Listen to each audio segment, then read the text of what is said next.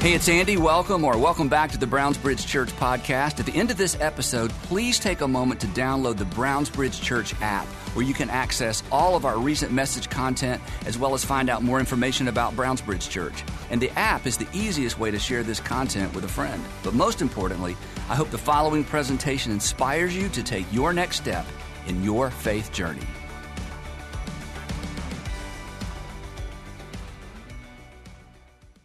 So, do you know who it is virtually impossible not to like? Who it is virtually impossible not to want to be like or to be more like? It's that person who stopped, who went out of their way to help you and didn't expect or require anything from you. They saw you in need, and they saw a need, and they just met it. They saw that something needed to be done, and they just stepped up and they did it. And they didn't just walk by and talk themselves out of it. When you have an experience like that, and we've all had those experiences, I hope, you just never forget those folks. I'll tell you one of mine. It's very odd, and I've never told this story before because it's a little long and it's a little odd, but I'm going to try to take several hours and shrink it down. I was in Florida. I went to an event. I woke up that morning. I didn't want to eat breakfast, so I didn't eat breakfast. I went to the event. It was a half-day event. They provided lunch. The lunch didn't look appetizing, so I didn't eat lunch. So then I went to the airport, and I had a late, early evening flight, and I thought, well, I'll just get some work done. So I worked. Nothing at the airport looked appetizing to me. I was trying to eat healthy. I still do, but this is, by the way, this is like 14 years ago. That's important because it was before Uber, which is important in just a minute in the story. In fact, I think Uber launched the next year, actually. But anyway, so then the flight's delayed because there's bad weather in Atlanta. So I'm in Florida, so we're wait. So the flight's delayed 2 hours. The plane gets there. They said, hey, it's a quick turnaround, and so it's a short flight. So we get on, pull off away from the gate. Bad weather in Atlanta. We sit there 2.5 more hours. So I haven't had breakfast, lunch, or dinner. And I've never had blood sugar problems before, so I didn't really know what was going on in my body. So anyway, we land. I check the bag. I get to baggage claim, and I can't read the screen. It's like totally blurry about where my bag is. So I thought, I have my contacts in all day. So I pop my contacts out and put my glasses on, and everything's still kind of blurry. I finally get my bag, get in the little bus thing that takes you out to the hinterland to find my car. Fortunately, I remembered which aisle I was on because I was having a hard time reading my phone. And silly me, it's about 11 o'clock at night. There's hardly anybody out there. I get in my car. I get lost in the parking lot to get out of the parking lot because I can't see. Things are getting blurrier and blurrier. I'm like, what is happening to me? Didn't have any other symptoms. So then I don't want to advise this, okay? This is probably why I haven't shared the story before. I thought, well, this is going to get better. So I make my way to the highway. So I'm on 85. I'm going through town. And I'm sweating. I got the windows down. I got the air conditioner on. I keep checking my pulse. Am I having a heart attack? I'm like, what is happening? But it's getting worse and worse. So I've got the flashers on. I'm in the right-hand lane. Is anybody feeling anxiety? I want to get through this quick before I trigger your anxiety. I know but that's why I haven't shared the story before. Anyway, it works out. I'm here. But anyway, so I'm in my Land Cruiser. I had this old Land Cruiser, and I'm in the right lane, flashers on, and I'm praying. And here's what I'm praying, and it's not because I'm a great person, but I was praying, God, please don't let me hurt anybody, because I thought I am about to pass out, and I'm going to wreck my car and hurt somebody. So I'm downtown Atlanta, finally get to an exit. I get off, and this is what I remember. I remember pulling up at the end of the exit ramp, and there's this giant red light in the sky, and I realized that's a red light. My vision is so blurry, it's about this big around, okay? I'm sitting there, I'm trying to, breathe, and I've got all this anxiety. I look over, I see this blurry white and blue kind of neon-looking thing. I'm thinking that has to be a Chevron station or some sort of gas station. I take a right, and I get in the parking lot. And I've never experienced anything like this. So I'm sitting there thinking, what am I going to do?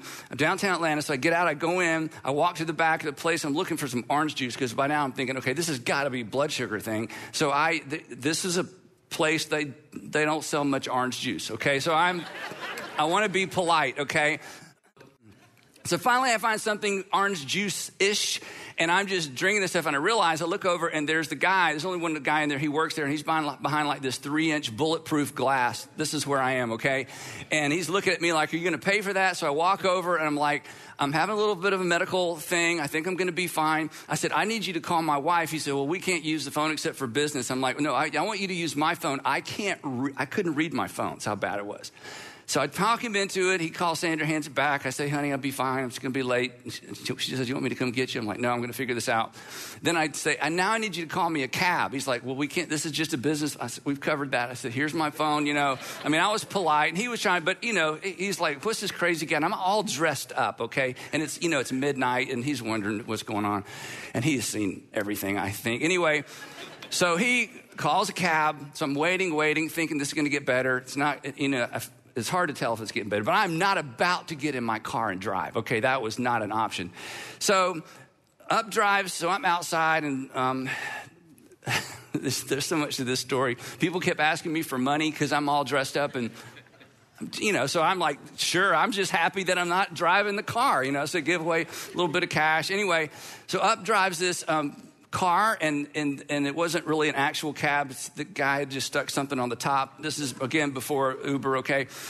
And out walks this little Middle Eastern young man, probably in his 20s. And I said, hey, I called a cab. I said, hey, this is my car. And I'm trying to explain to him that I shouldn't be driving. And I can tell he thinks I'm drunk. I'm like, I'm not drunk. I said, it's a medical thing. I said, so really, I don't just need a ride home. I need somebody to drive me home. Otherwise, my car is going to be stuck down here, and tomorrow, and I'm trying to just think through the day. And he's kind of looking at me. He says, okay, hold on. I have a friend who can help. So he gets on his phone, and he says, I have a friend in Marietta. Now, for those of you who don't live in the Atlanta area, I'm downtown. I live in a city called Alpharetta. That's one way, and Marietta is a different way, and it's midnight. So he's calling his friend in Marietta, and I'm like, are you sure? He goes, yeah, but he couldn't get him, and he couldn't get him, finally gets him, and he says, okay, he's going to meet us. If you'll just tell me what exit we get off the highway, he's going to meet us there, and then he'll just, we'll go to your house, and then he'll drive me back down here. I'm like, really? He said, yeah, man, it's okay. I'm like, are you sure? He goes, oh, yeah, it's fine. I'm like, okay, so I give this guy I just met my car key, and I get in the car with him. I get in the passenger seat, he's in the driver's seat, and off we go. And as we're getting on, 85 to head back through the connector, head back through the town, it dawned on me, I've been just so focused on myself. I said, I'm so sorry. What is your name? He said, my name is Muhammad. And I said, well, I already told him my name. I said, well, Muhammad, I'm a pastor, and I cannot wait to tell my friends and my wife that I was saved by Muhammad. And he didn't get it. I don't think he got it. I just thought, this is perfect. I'm being saved by Muhammad. So he drives me all the way. So we finally get to the exit. By this time, I can see. It was terrible. I'd learned later, if you get to that part of blood sugar issues, there's only 2 more levels, and then you're out. So it was bad. But anyway, so we get to the gas station. I said, hey, just pull over right here. Tell your friend to meet us here. And so it took about 30 minutes for his buddy to get there. They've gone way out of their way for this stranger. So I go into the gas station there at the new exit, the ATM, and I'm going to get out all the money I can to give these guys. I'm so grateful. All I could get was $200, and he didn't even want to take that. He's like, oh, no. I'm like, are you kidding me? I can't. I was just so extraordinarily grateful. His buddy shows up. I hug both of them. They're like my best friends. Thank you. You really have, I just felt like they both saved me. And the moral of the story is, when stuff like that happens, I know that's kind of dramatic, you just don't forget people like that, because they came to the rescue. Now, some of you are listening to that story and you're thinking, Andy, that's pretty dramatic. But you know what? I think it might have been better if you hadn't told us the guy was Middle Eastern and his name was Muhammad. You could have left that part off.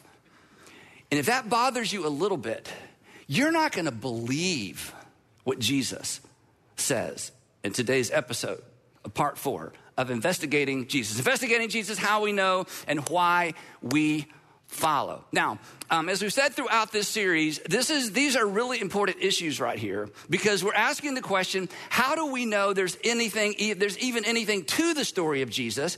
And if there is something to the story of Jesus, why should we bother to follow? Because the invitation to follow Jesus is all encompassing. It includes your time and your money and your relationships and your career and your school. I mean, following Jesus, it's an all or nothing kind of proposition. So for modern people to consider following Jesus, I mean, we better have a really, really, really good reason. And the other reason it's such an important issue is because Christianity, or I should say the credibility of Christianity, actually rises and falls on the identity of this single individual, Jesus of Nazareth. Which means, and we've said this each time in this series, which means if you are considering faith, or if you are reconsidering faith, or if you are in the process of unconsidering faith, there's really just one pertinent question for you to wrestle with.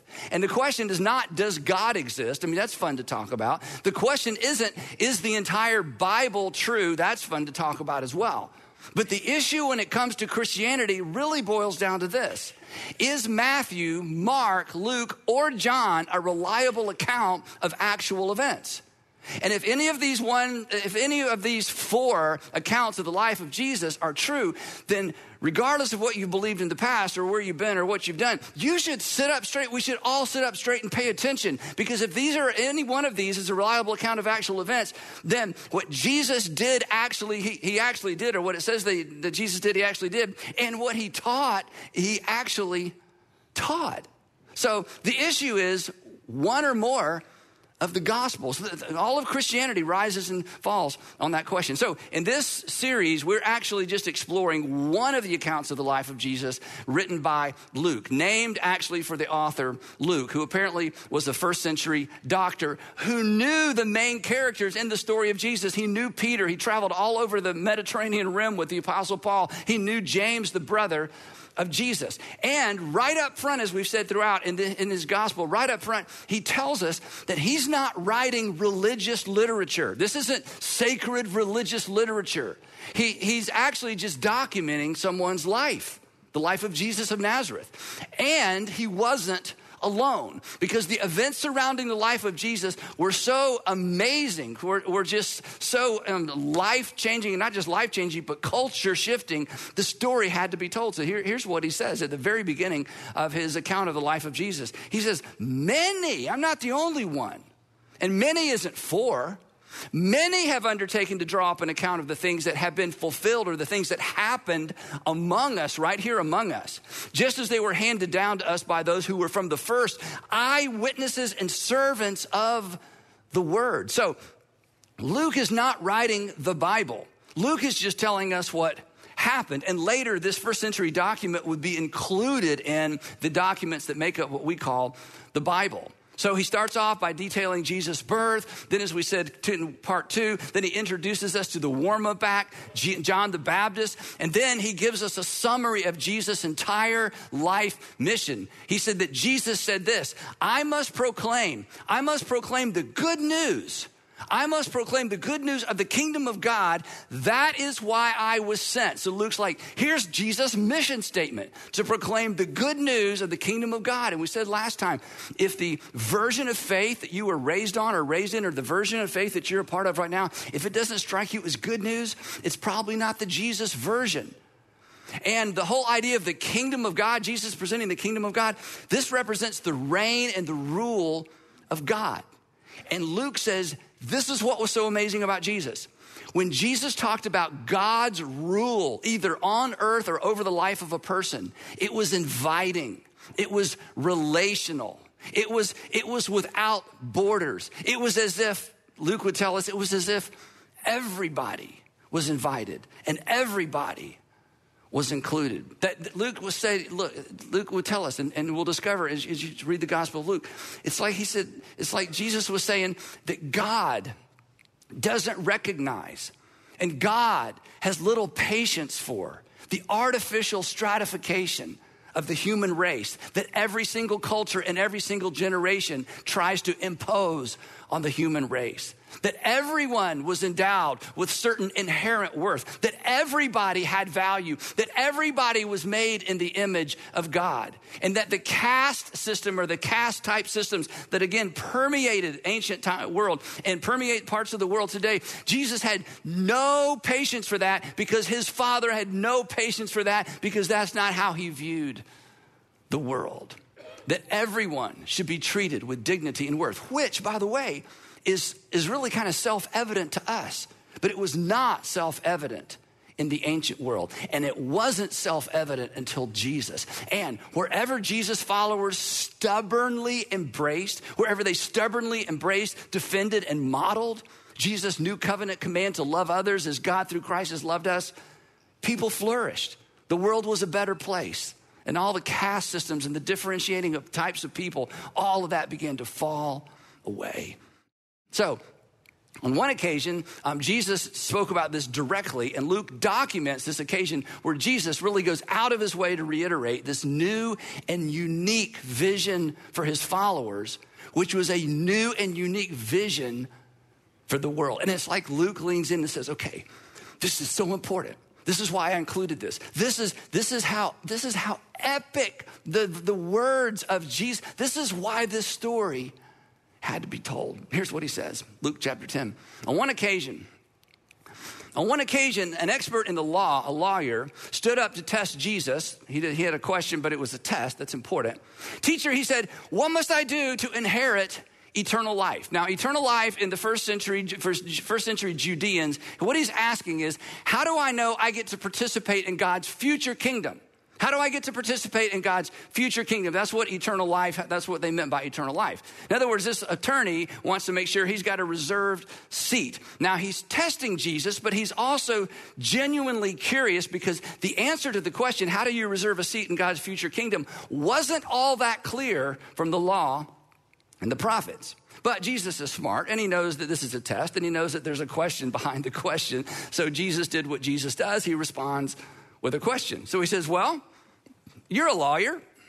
What is written in the law? How do you read it? In other words, you tell us and you tell me, and we'll both know. I mean, you're a lawyer. You should know this, right? So then the lawyer, as you may know, because this is such a familiar story, the lawyer recites back to Jesus and Jesus' audience what they were all taught as children is kind of the synopsis of the law that somehow should point the way to making sure you have a reserved seat in God's future kingdom. So he says back to Jesus, well, this is how I read it. This is what I think the answer is. Love the Lord your God with all your heart, with all your soul, and with all your strength, and with all your mind. Now, this is an important part of the story.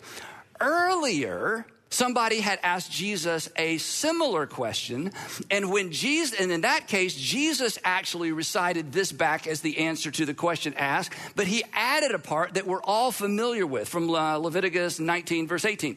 He added the phrase, and your neighbor as yourself. Because somebody had said, hey, what's the greatest commandment? Jesus says, well, there's not greatest commandment. There's two greatest commandments, and they're actually the same commandment because they are actually different sides of the same coin.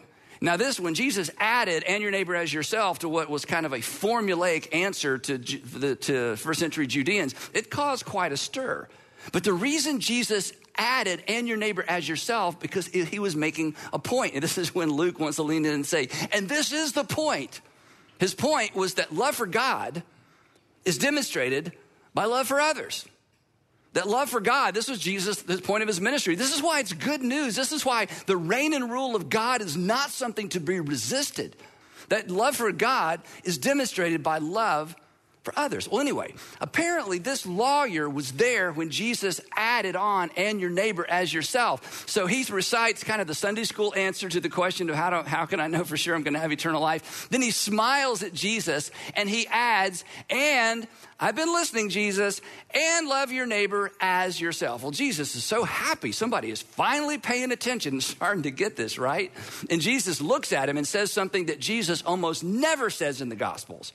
You have answered correctly, because mostly people answer Jesus incorrectly. So this is like, this guy's feeling pretty good about himself. Jesus replied, do this. What's this?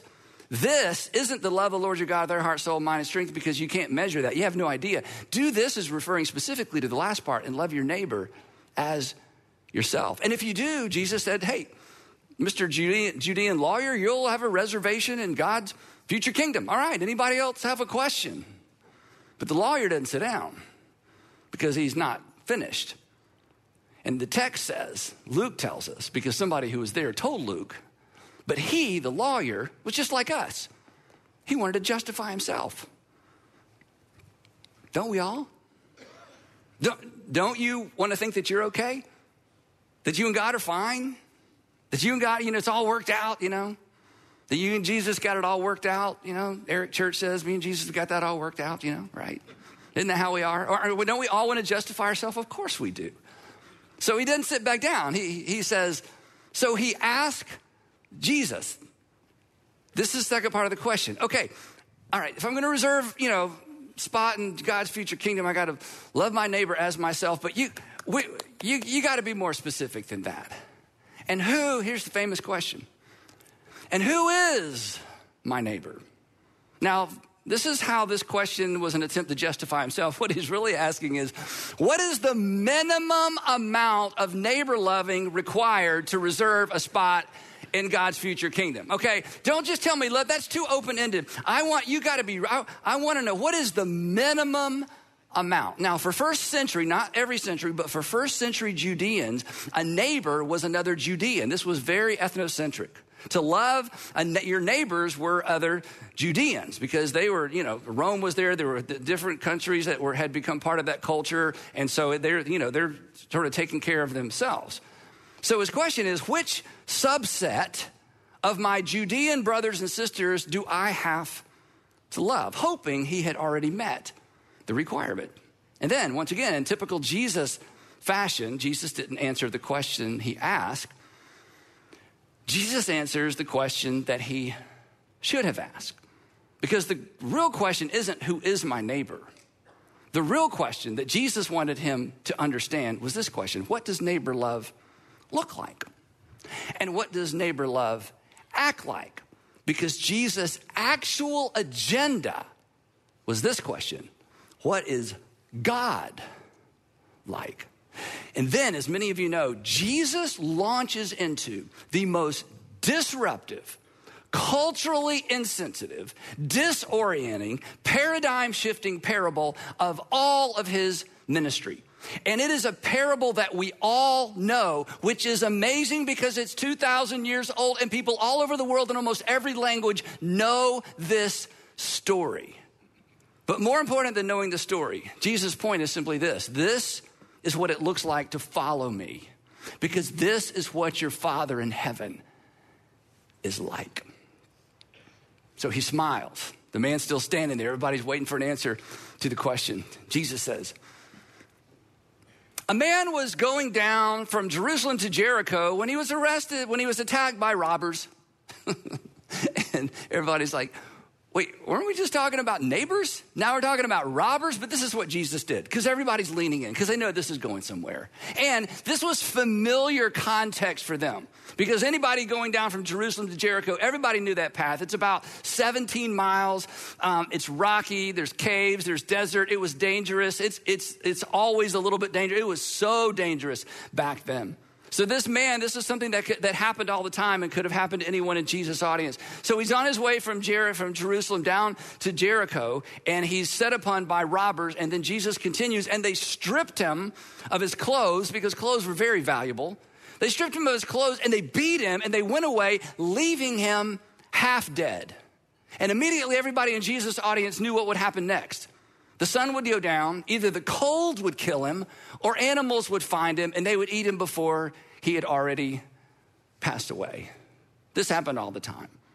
Then Jesus goes on. Now, remember, this is a parable. Jesus is making the whole thing up. None of this could have happened, but this is a made-up story in order to make a single point, and everybody's leaning in. And, of course, the lawyer's like, I hope we get back to the neighbor thing, but go ahead. This is fascinating, right? Jesus says, and then these two religious people, one actually, it appears from what Jesus said, coming from Jerusalem, so they're all ceremonially clean and all buttoned up with God. These two religious people come by and they see their bruised and bleeding Judean neighbor, and they don't lift a finger.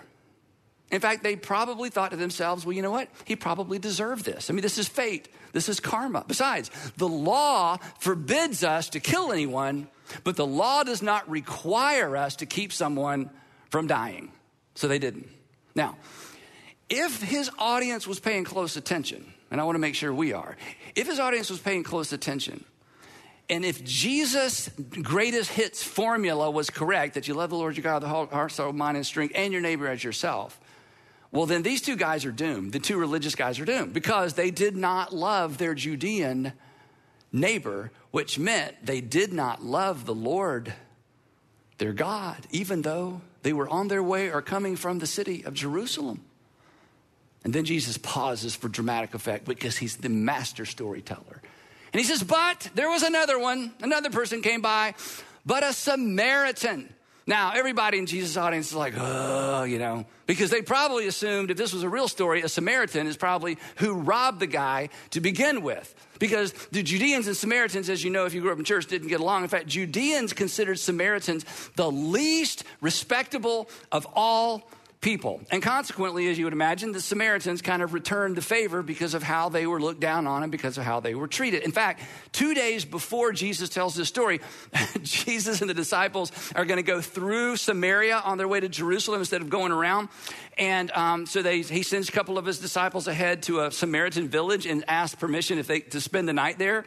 And the Samaritans tell Jesus and his disciples, you're not welcome here. You're on your way to Jerusalem and you're Galileans or Judeans and you are not welcome here. And James and John, Jesus' two disciples, come to Jesus. This is amazing. And they say to Jesus, they won't let us spend the night in their Samaritan village. Is it okay if we call down fire and destroy the whole village? Jesus is like, what? Yeah, let's just kill them all.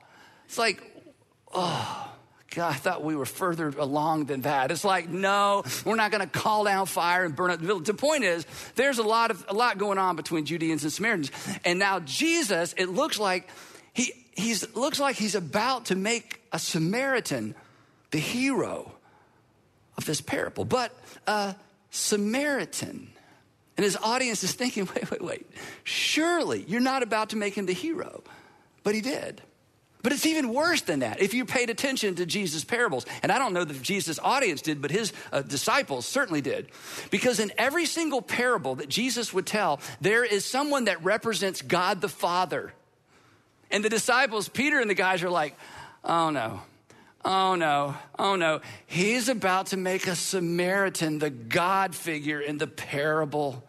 We're never going to get this venture off the ground. Does he not understand our culture? I mean, this is like the worst thing he could do. But a Samaritan, you know this story, as he traveled, came to where the man was, and when he saw him, he took pity on him. He did something.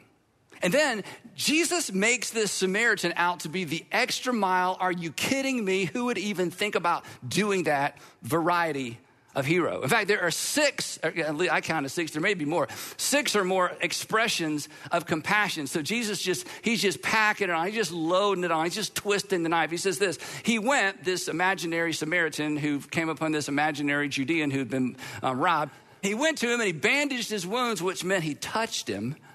He poured oil and wine on the wounds, which means it cost him. Then he put the man on his own donkey, which meant he had to go out of his way. Now he's going to have to walk and go slower instead of ride. And he brought him to an inn and he took care of him. And the audience is like, wait. The guy spends the night and Jesus just rubs it in. This wasn't a dump and run. He spent the night caring for this guy. Then the next day, the audience this is just beyond imagination. Nobody would do this. Then the next day, he took out 2 denarii and gave them to the innkeeper. And immediately they do the math in their mind. They're like, are you kidding? This would take care of the guy for like 2 weeks. You just paid like 2 weeks of room and board for someone you don't even know. And in the parable, the Samaritan says to the innkeeper, hey, I got to go, but I want you to look after him. And when I return, oh, no, you're going to come back? Oh, yeah, I'm going to come back and check on this guy. When I return, I will reimburse you for any extra expense you may have. Silence. Nobody can. This is beyond the pale. And what in the world does this have to do with neighbors? Okay, this is you just made up a story no one could ever believe. You lost us as soon as he touched the guy, right? The lawyer's confused. If you're not a Christian, if you're not a Jesus follower, you walked away. I don't even know how to put words around this next moment. But it's undeniable what I'm about to say because this actually happened. But again, it's just a reminder of the weight of Jesus' teaching and how it has shaped cultures all over the world. What Jesus did next, his immediate audience would not live long enough to appreciate. Because Jesus was about to redefine neighbor for everyone in every generation and in every nation. Neighbor would no longer be primarily about ethnicity, proximity, do you like me? Jesus expands the idea of neighbor beyond Judea and Galilee. He expands it beyond people you know and don't know. In fact, he expands it beyond the borders of their scripture. And what's so brilliant, this is why nobody could make this up. Luke's just about to come off the page like, can you believe this? And I haven't even got to the best part yet.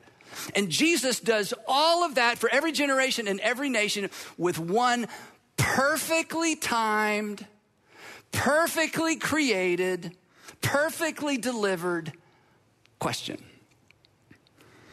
And it's a question that forces me, and it's a question that forces you, and it's a question that forces everybody everywhere to examine their hearts, our hearts, and our prejudices, and our contempt for folks who don't look like us, and who don't live like us, who don't believe like us, who don't act like us, who don't worship like us, who don't vote like us, who are basically nothing like us, who don't even like us. And 2,000 years later, the weight of this annoying question still rests on our shoulders. It's annoying because we all know the answer to the question, and it's inescapable. So Jesus looks at the lawyer after he finishes the parable, and he says this. Okay, I got a question for you. You've been asking me questions. Which of these three do you think was a neighbor to the man who fell into the hands of robbers? Now, if they've been paying attention, and if you've been paying attention, and if we've been paying attention, the implication behind this question to go way beyond the excitement and the drama of the parable. Here's what the question really comes down to. Which of these three loved God? Which of these three loved God with all his heart, soul, mind, and strength by loving a stranger as himself? And the problem for the lawyer standing there is this. If he answers this question out loud, he's accountable to his answer. It's worse than that. If you answer this question out loud, or if you answer this question out loud, or if I answered this question out loud, I'm accountable to my answer for the question. And the lawyer, surrounded by Judeans primarily, he can't even bring himself to answer the question directly. The text says, Luke tells us, the expert in the law required Jesus to say, which one of the three? There's just three. There's two that walk by and there's one that helps. Which one of the three was a neighbor? And he's like, the one, couldn't even say Samaritan. The one who had mercy on him. The one who saw a need, met it. The one that saw there was something to do that they could do, and they did it. The one that didn't talk themselves out of it. Jesus smiles, looks at him, looks at his audience, looks at me, looks at you, looks at us. He says, all right, tell you what, go. Just do that. Do you want to participate in the kingdom of God on earth? Do you want to live your life in sync with God's activity in the world? Do you want to see thy kingdom come, thy will be done on earth right now, in your earth, on your world as it is in heaven? He would say to his audience, then just go do that. When you see a need you can meet it. When there's something you know you can do it. Don't talk yourself out of it. Just go. They hated this part. This is maybe why he didn't say it. These are my words, not his. He was basically saying, just go be the Samaritan in the parable. And suddenly, neighbor love has no boundaries. And neighbor love didn't, because God's love doesn't. And this is when Luke just wants to come off the page and grab me by the collar and put his hand behind your head and pull you up close and say, can you believe this? Nobody thought this way. Nobody lived this way. Nobody could even imagine a community like that. Nobody could imagine a world like that. And Jesus asked this perfect question. And by the time Luke writes his gospel, it's already having ripple effects through Judea and Galilee and Samaria. And the Apostle Paul and others are going to take it to the uttermost parts of the earth. And what was not self-evident in the ancient world is so self-evident to us because of the teaching and the life of Jesus. And somehow Luke knew this is the story that has to outlive me and outlive my generation. It's the story that had to be told because it was the story for everyone and every generation.